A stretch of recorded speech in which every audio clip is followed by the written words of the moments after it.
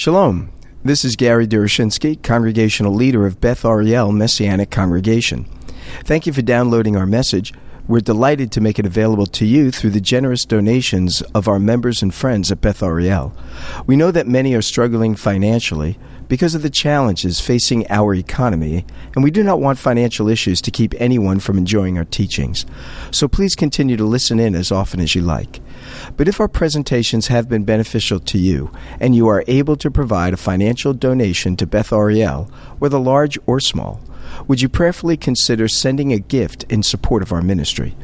You can donate online through our website at bethariel.org.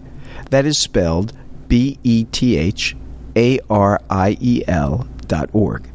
Also, please remember to pray for us, that we would be responsive to the Lord's guidance as we reach out to the lost sheep of the house of Israel in the greater Los Angeles area.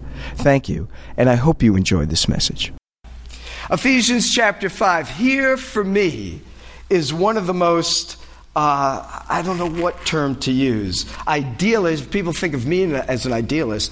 I think this is one of the most idealistic statements ever made in all of Scripture. And in some way, I balk at this. And I wonder, Paul, are you fully aware of what you just said in Ephesians chapter 5? Be imitators of God. At that point, I'd close the book and I'd say, I don't know about that one. Be imitators of God. I mean, the scriptures do say, Paul says, be imitators of me. Okay, I know Paul is a fallen believer, desiring to have followed the Lord to the best of his ability. We could say follow one another. It even is haunting to think of the scripture saying, be imitators of Messiah.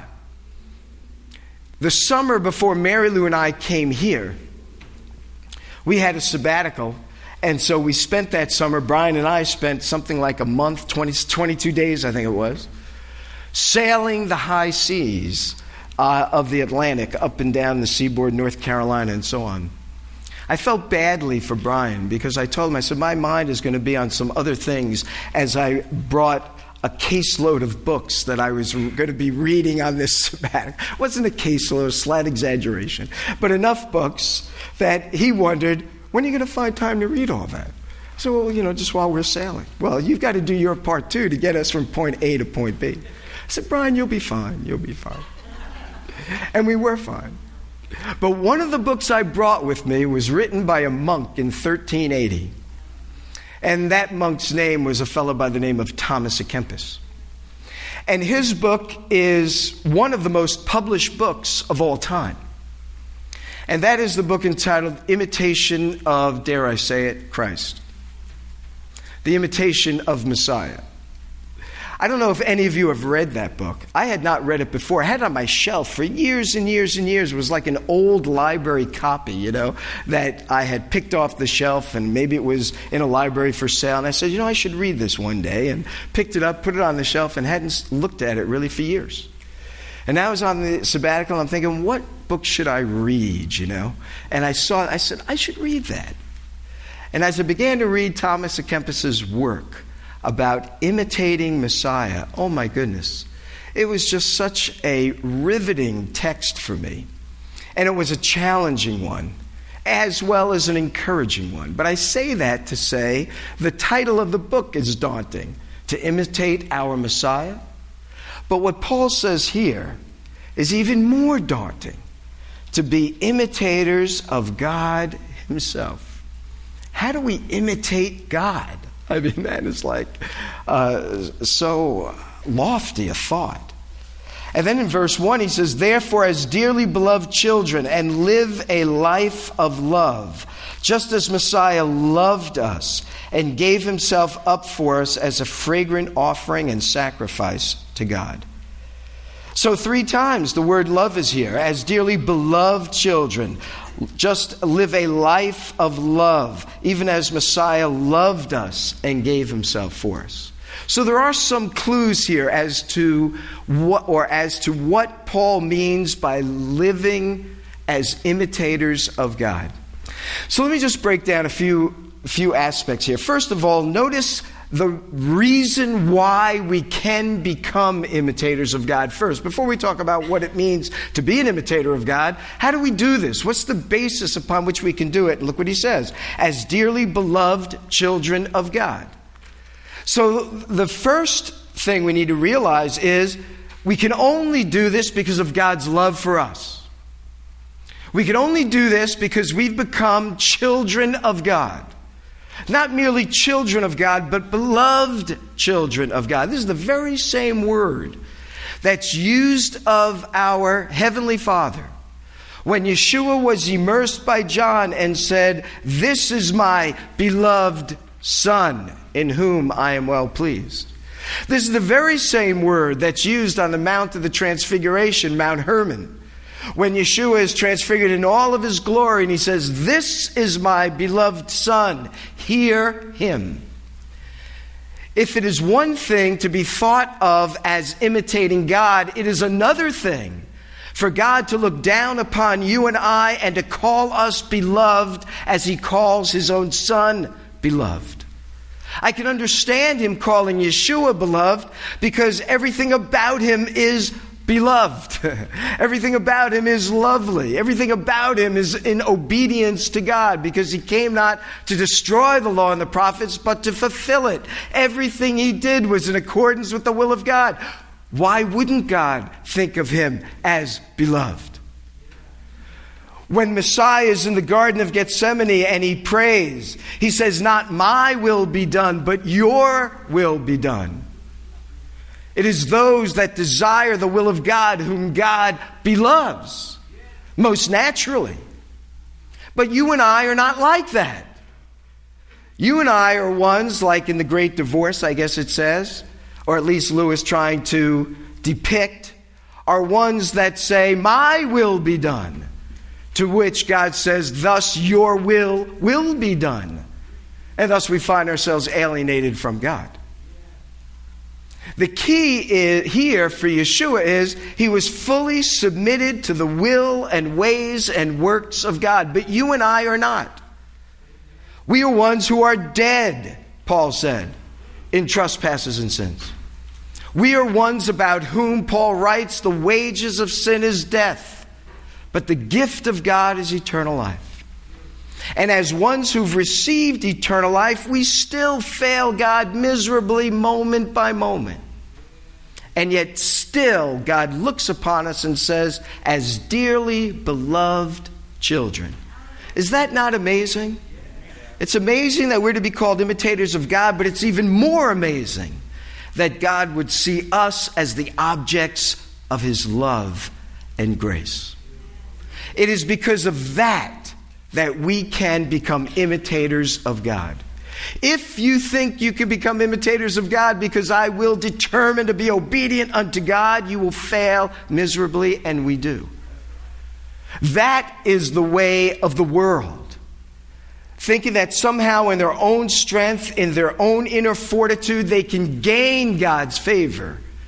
And we do that even after we've realized we can never gain God's favor. We can only receive the free gift that is bestowed upon us. And our life has to be lived in response to his grace, his goodness, and his kindness. The first step in becoming an imitator of God is falling on our face and saying, "Lord, save me." And each and every day falling on our face and saying, "Lord, enable me to be the kind of man or woman, boy or girl that I am meant to be this day." The second thing I think that's interesting in this passage is Paul says in verse 5, although in the New International the words are sort of misplaced. The word "therefore" ought to begin the sentence. Therefore, be imitators of God. My translation has, be imitators of God, therefore. But what is the therefore? That just sort of struck me as I was reading that. Why is it there? Because it points back to something that preceded what Paul says. So the question is, what does it point back to? And it points back to what he had said in verse 22, where he says, "Put off your old self and put on the new self."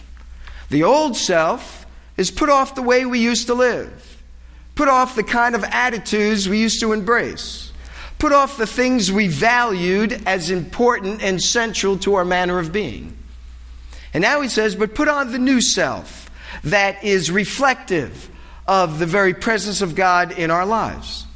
The therefore is saying, therefore, as ones who are putting off the old and putting on the new, be imitators of God.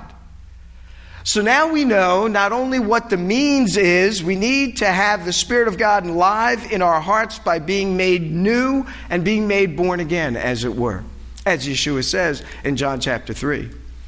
And relying upon God's gift of salvation and God's gift of working in our hearts and lives day by day, moment by moment. And it's reflected in our putting off and putting on what God has for us. Now here's the interesting thing. Look what he told us to put off and to put on. For example, verse 25, we looked at this last week, but let's just look about this again. He says, put off falsehood. So you want to be an imitator of God? Then we have to be truthful. We have to be people of integrity. Now, when Paul speaks about truthfulness, he doesn't just mean speaking what is real bluntly. He's talking about being trustworthy. He's talking about being loyal. He's talking about being one that can be relied upon. Because when you read about God's truthfulness, his truthfulness is displayed in the promises that he makes. And the promises that he makes are the promises that he keeps. And so being truthful means being reliable. That's why his love is faithfulness. That's why his love is reflective of his trustworthiness. So if we want to be imitators of God, then our truthfulness must be a kind of truthfulness that one can rely upon. One that one can trust in. Take a look further what he says. Not only does he say to put off falsehood and to put on truthfulness, he says, in your anger, do not sin. Now, God gets angry, but God knows everything that's going on. And the anger of God is always directed at the sinfulness of human beings. The anger of God is not addressed particularly against the individual. It's against the sin of that individual. And thus judgment ensues. That's why Paul says, don't let the sun go down upon your anger. Because if we wait too long, anger changes. And it can become, as he says, wrath. And now it becomes explosive and destructive. So if we want to be imitators of God, and as Dan said earlier, that humility is power under control. So righteous anger is disappointment that is under control and is directed at the right things and for minimal amount of time. So if we're to be imitators of God, we have to be in control of who we are, as God is. Look further. He says not only this, but as imitators of God, we're to be constructive with our lives. He speaks about working, not stealing. But we're to be constructive in our lives, but for what purpose? To share with those in need. Now, as I was thinking about this particular moment in this passage, I came to realize that God ultimately does two things. Everything about God can be limited to just two things he does. He makes things, and he repairs the things that he makes that gets broke. That's all that God does. I mean, I don't mean to minimize what God does. But everything he does is either he's making something or he's fixing something. So what happens? He creates the heavens and the earth. Gets broken, so in the book of Revelation, there'll be a new heaven and a new earth. He fixes it. In Genesis chapter 3, he makes human beings in his own image. They rebel against him. They thwart that image in which they've been created. So what does God do? He restores us. He redeems us. He recaptures us And it begins to recraft us into the image of his Son. Paul says, old things are passed away. Behold, all things become new. God is either making stuff or he's fixing stuff that is broke. If you want to be an imitator of God, you have to get engaged in God's world and make stuff.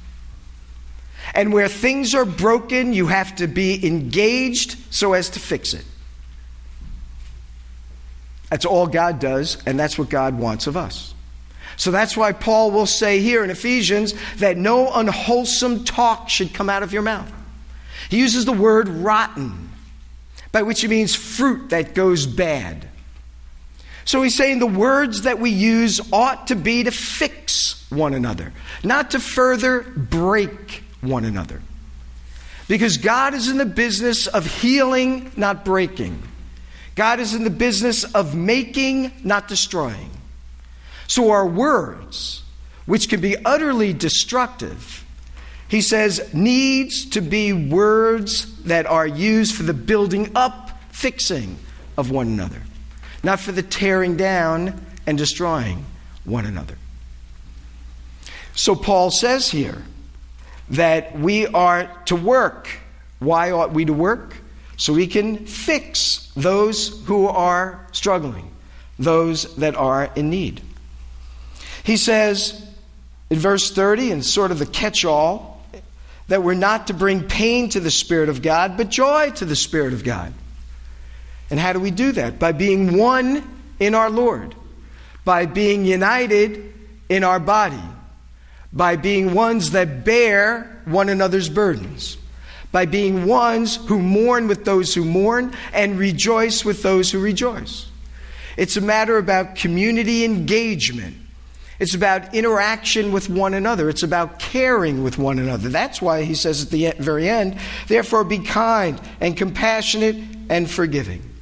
Just as in Messiah, God forgave us.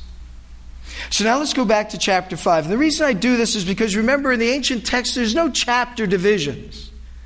There's just one run-on letter. And I think the chapter division here in chapter 5 is unfortunate. Because after Paul says, be kind and compassionate and forgive, just as God forgave you, be imitators of God like this. That's what it means to be an imitator of God. These are not just qualities we ought to develop because they're wholesome, they're good, they're beneficial, it will enable us to be well-liked and appreciated. We're to be these things because that is what God is like. And we are commanded to be imitators of God. The word for imitators, by the way, here is the word from which we get the word mimic from. We're to be mimickers of God. We're to mimic him.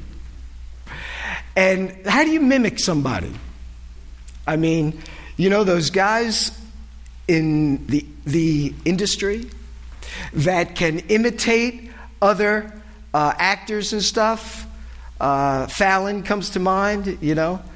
Although I was thinking of his imitation of Morrison singing The Doors, you know. And you've known individuals like that. They just imitate these guys and they sound just like them. How do they do that? Because they spend about 3,000 hours in front of the tube and tapes just listening to them and trying to get their voice and trying to, you know, connect and get their mannerisms and sound just and look just like them.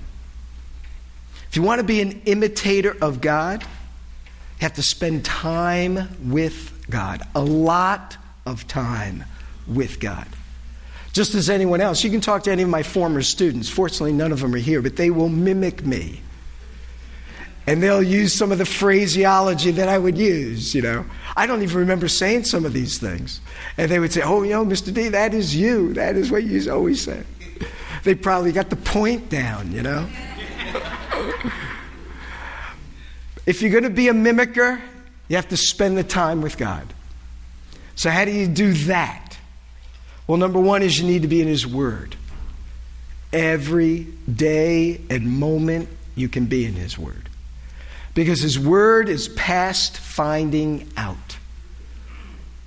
I mean, it takes a lot of time to really understand what God is saying. And then it takes a lot more time to do what he is saying. If you don't spend time in his word, you can't be like him. You can't value the things he values. You can't appreciate the things he appreciates. It's not only about spending time in his word, but we certainly can't minimize that. It also means spending time with him in prayer. I said earlier, 10 o'clock, Jerry is here. Eleanor is here. Lorraine is here. Lorraine and Eleanor have been here, I think, every beginning of every service that I've been here. Maybe there were one or two. But every service, they are here. And they're praying. We may be rehearsing. They walk in here, and they say, we're going to be praying for you right now. I said, thank you. Yeah, it's great. And so this morning, Jerry joined, and a couple of us joined with Lorraine. Unfortunately, Eleanor couldn't be here that early because of a flat tire. But I know that she was praying with us for sure. And then everyone involved in the service comes together with prayer. But we need to be praying as a body. We need to be praying as families. We need to be praying as individuals. Because to be an imitator of God, you have to spend time with God. This isn't merely about praying so that God does stuff for us. It's praying so that we can be like him. And we can imitate him. And we can do what the word instructs us to do. So just to recap. First of all, the starting point is becoming a dearly beloved child of God. You need to give your life and your heart to him if you never have. And if you have, you need to continue to do it. And not just to reflect upon that moment X number of years ago when I did it. It is a constant need for us. Because our life will be lived however we might like to live it if we are not devoted to him. So we need to come before him each and every day. We need to put off and put on.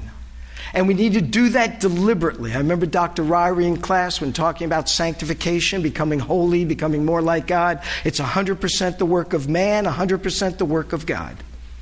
We partner with him, we join with him. And therefore, Paul is telling us we must put off and put on by the power of God. Thirdly, we're to be mimickers of God. That's what it means to be imitators, mimickers, which necessitates spending time with God. I mentioned the reading of the word, prayer, but worship. This is also critical to enabling us to spend time with God in corporate worship, individual. We need to worship together with one another. We need to serve. That's when we experience God's presence and power in very personal and unique ways. And here's the last point I just want to make.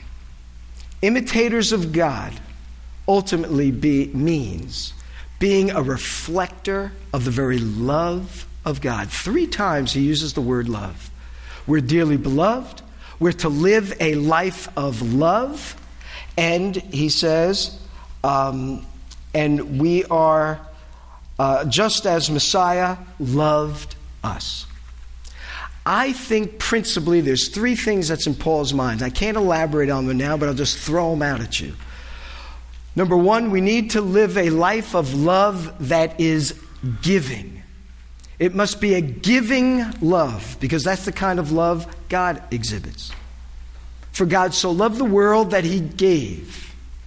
And therefore the kind of love Paul is thinking about is a love that gives. What does it give? Ultimately, it's the giving of ourselves to one another. That's Paul's whole point in Ephesians chapter 2.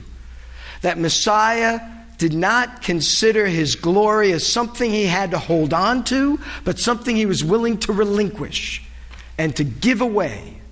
And so what did Messiah ultimately give? Yes, he gives us gifts, he gives us life, he gives us forgiveness. Ultimately, he gave us him.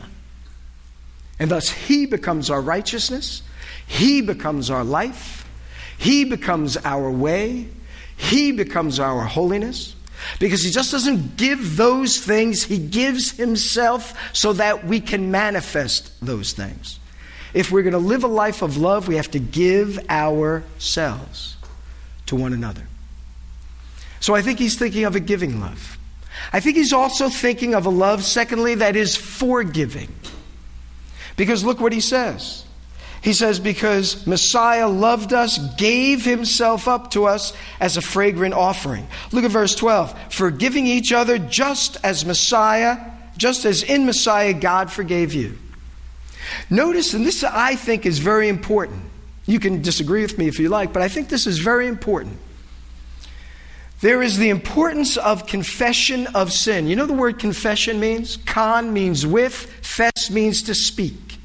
So confession means to speak with, which is another way of saying to agree with. Confession is agreeing with God that something is how God sees it. So when we confess, we are basically saying that God sees it this way, so do I. I may not have always seen it this way, but I do now. And therefore, God, I recognize that this truly is wrong or sin or whatever it is in your eyes, and therefore now in my eyes as well. But here's the neat thing to me. Confession does not initiate God's forgiveness. And there's a simple reason why. None of us can confess well. None of us can confess our sin fully and completely. Yet God has forgiven us fully and completely. There are sins about which you have no idea. There are sins about which I have no idea. There are sins I don't even remember that I may have confessed. How wrong did I really think they were if I can't even remember them? And I know I don't have Alzheimer's yet.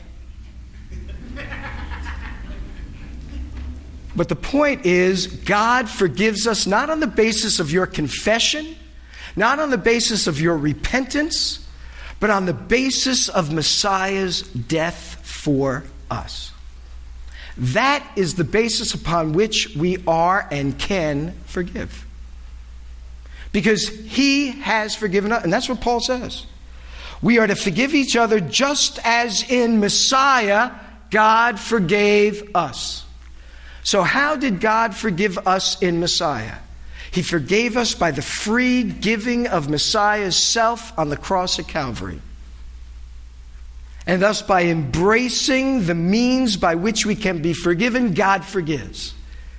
It is not on the basis of your ability to confess. Although if we confess our sins, he's faithful and just to forgive us of our sins and cleanse us from all unrighteousness. But where we fail to confess, he still forgives. Because Messiah's death in our behalf is that powerful. And therefore we have the assurance of eternal life. Because God forgives, forgives, and forgives. So what kind of love does God intend for us to manifest that would be a life of love? A love that imitates the very character of God who is love. It's a life that gives oneself. A life that freely forgives because of what Messiah has done for us. Not for how well somebody grovels before us and says, I'm sorry. But because of what Messiah has already done for us. And thirdly, it is a love that is sacrificial in nature. Look what he says. Just as he became a fragrant offering, sacrifice to God. Paul's using words right out of Leviticus that speak of the sacrifice on the altar. Messiah sacrificed himself in our behalf. And God accepted that for us. So a life that imitates God must be a life of giving, a giving of oneself, not merely of things. A life of forgiving, that is a life that accepts one another, despite how often we offend one another. A life that sacrifices, that gives up ourselves for the benefit of another. No greater love has anyone than this than to lay down his life for his friends. And Messiah laid down his life for his enemies. While we were yet enemies of God, Paul says, Messiah died for us. Well, with that, being imitators of God seems pretty daunting again. It seemed like it was attainable for a moment, didn't it? But on those last lines, it's like, oh my goodness, how do I give myself? How do I forgive fully? And how do I sacrifice what I have for others? We can only do it as God empowers us to, and as we depend upon him to enable us to. Let's pray. Our God and Father, we thank you for this lofty challenge. Help us, Lord, to do your will. Help us, Lord, to do your word. Help us, Lord, to imitate you in a fallen world that is in desperate need of you. And we have you to give to others. So, Lord, transform us and to make us like you would have us to be. And we know it's over time. We know it's by the working of your Spirit. We know that it will go on until we are in your very presence. But Lord, help us to move forward down this road in growth before you. Enable us to devote ourselves to the reading and studying of your word. Enable us, Father, to devote ourselves to prayer, which ought to be unceasing. Enable us, Father, to worship you as often as we can, both privately and publicly and in small gatherings. Help us, Lord, to connect with you, because then we'll be able to connect with one another and the world around us as we should, and thereby make the kind of impact that will be life-altering and eternal in nature. So, Father, we present ourselves to you this morning for that purpose. We pray in Messiah's name. Amen. Thank you for listening to our message. We hope that it serves to encourage you in your walk with the Lord and your service to him.